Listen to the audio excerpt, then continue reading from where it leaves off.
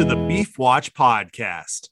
I'm Aaron Berger, a Nebraska Extension beef educator. For today's Beef Watch podcast, we're going to be discussing an article from the May issue of the Beef Watch newsletter titled Selection Criteria for the Home-Raised Beef. To discuss this topic, I'm joined today by Nebraska Extension educator Connor Beeler. Thanks for joining me today.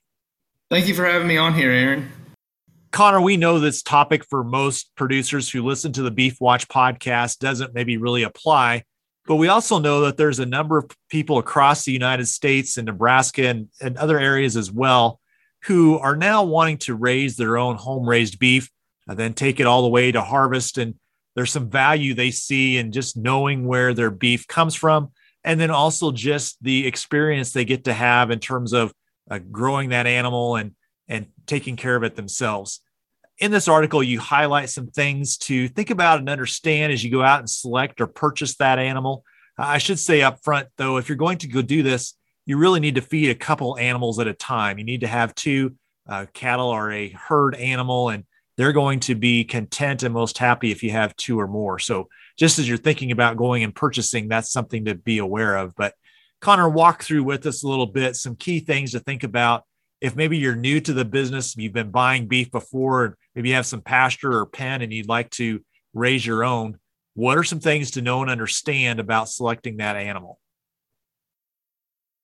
Yeah, so to get back to where you started, in the last couple years, we've seen a consumer shift of wanting to go from making multiple trips to either their grocery store or local butcher to wanting to raise their own beef. And as you said, cattle are herd animals, so they like to have a buddy back there with them so they're not feeling so alone.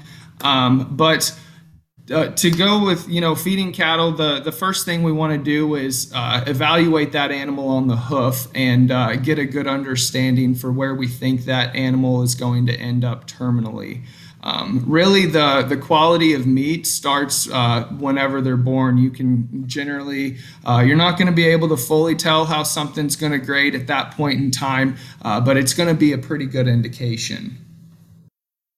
So one of the things I think is important as you think about going out and selecting a couple of beef that you're going to home raise is finding a source for those. And so, depending on where you're at in the country, you can go to your local auction barn and buy those. But I really encourage people who are getting started in this to try to develop a connection with a local farmer or rancher, someone who they can go and purchase those animals from directly, something that has a known health history. Another important thing is they're going to need to develop a relationship with a veterinarian. So if they have a situation where that steer or heifer gets sick, they're able to contact the veterinarian, get advice in terms of how to treat that animal. I think understanding the importance of not only selecting a quality animal, but sourcing an animal that's of known health and of known history is going to really help this be a positive experience. Yes, I would certainly agree with that at really any scale of anybody raising cattle. Source is something that's very important, and especially if this is a new concept to you, if you're kind of trying out new waters. I think it's a good idea to have somebody on your side that can kind of help you whenever things go awry. Another thing I think is really important, and I think maybe you're thinking, well, I'm going to go get this animal purchased or these couple of animals, and then come time to harvest, we'll just take it into the harvest facility and we'll turn them into beef. And that's not how it works in today's environment. Getting a harvest slot right now at many local processors is as much as 18 months to 2 years, even 30 months out. So I really encourage people, even before they go and purchase those cattle that they're going to raise for their own beef, make sure that they've secured a slot out in the future where they know they're going to have a place to go with that animal to have it harvested. Because right now, getting that done can be very difficult. Many local harvest facilities are not taking any new customers. They're only servicing their existing ones. And so you really want to make sure you're going to have a place to go to get that animal harvested before you go and buy those cattle. So kind of another thing I think is important to understand is what do you have for feed resources and what are you planning to feed this animal?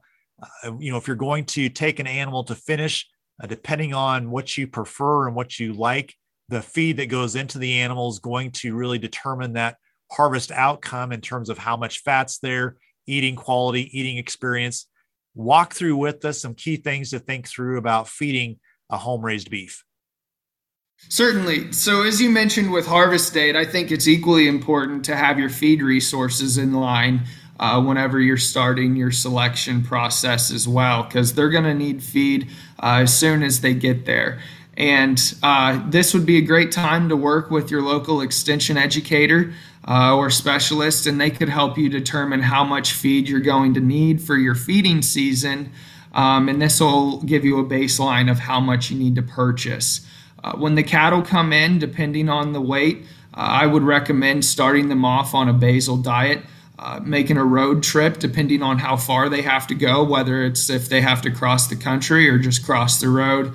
I think that longer time period is going to be more stressful for the animal. So I think that's more important to get them acclimated to the environment quickly. And I would also advise against starting them off on full grain. That could lead to acidotic problems. So whenever you bring those cattle in, make sure to slowly step them up on their grain. Yeah, I think you bring up something that's pretty important. If you haven't fed a home-raised beef before, understanding what the diet they need in terms of protein and energy to achieve your desired goal. And so for different people, that may be different things. If you're thinking of more of a grass-fed product, of course, we're going to be looking at something different than if you're looking at a grain-finished product, but also having realistic expectations around what's the end thing that I want. For some consumers, how the animal's fed and how fat that animal is at harvest may not be the same as what it would be for what you would typically go buy in a supermarket type scenario. So I think just working with someone who's got experience in this area, understanding some basic management practices around how much to feed, when to feed, consistency of feeding, the mix of protein and energy that needs to be in that animal's diet, whether it's in a grazed resource, in hay, in a grain that's purchased. Understanding those things will really help, again, make sure that you end up with the product at the end that you're really hoping for. Connor, anything else on this topic you think would be valuable as people think about going out and potentially purchasing animals to raise their own beef? One thing that we've brought up multiple times, but I think that we should really just drive home, is that this is a learning experience, and it's not something that you can learn on your own the first time. So I would recommend finding a mentor if that's possible. And if not, just work with your local extension service, and they'll have somebody who can help you out and get you off on the right foot. I think that's a great point, Connor. If this is new to you and you haven't done this before, finding a mentor, finding someone who's done this that can help you is really important. You know, the thing that came to mind for me is just making sure also that along with that, you have adequate facilities to handle the cattle. You know, once these animals get up to 12, 13, 1,400 pounds, they're large. And so just making sure you have a corral, panels, a place to load that animal out, feed bunk, things like that you need to take that animal all the way to harvest and have a good experience is going to be important. Connor, thanks again for joining me today. Yes, sir. Thank you for having me. Well, for more information on the topic that was discussed in today's Beef Watch podcast, I would encourage you to visit the beef.unl.edu website. Again, the title of the article discussed today, Selection Criteria for Home-Raised Beef.